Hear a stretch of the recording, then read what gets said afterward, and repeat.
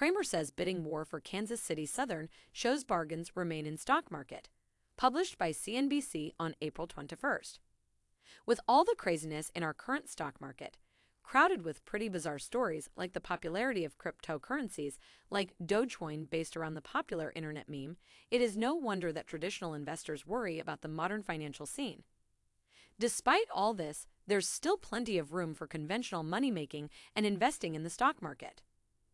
Despite the worries of some who claim that there isn't much room for old-school buyouts and company trades, the recent bidding war over railroad operating company Kansas City Southern shows that it's alive and well.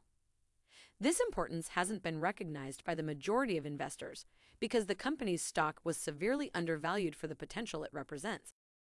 Two Canadian railroad companies have taken notice, though.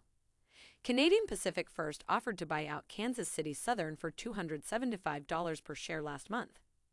A competitor, Canadian National Railway, sent out a counteroffer of $325 per share.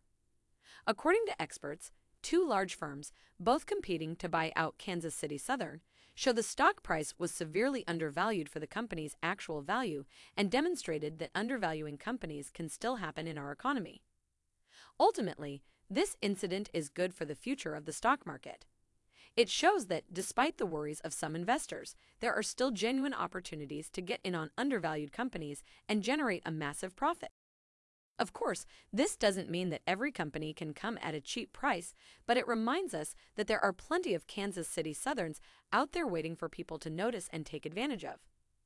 Bargains are to be made, which is an encouraging sign for anyone who dabbles in the stock market.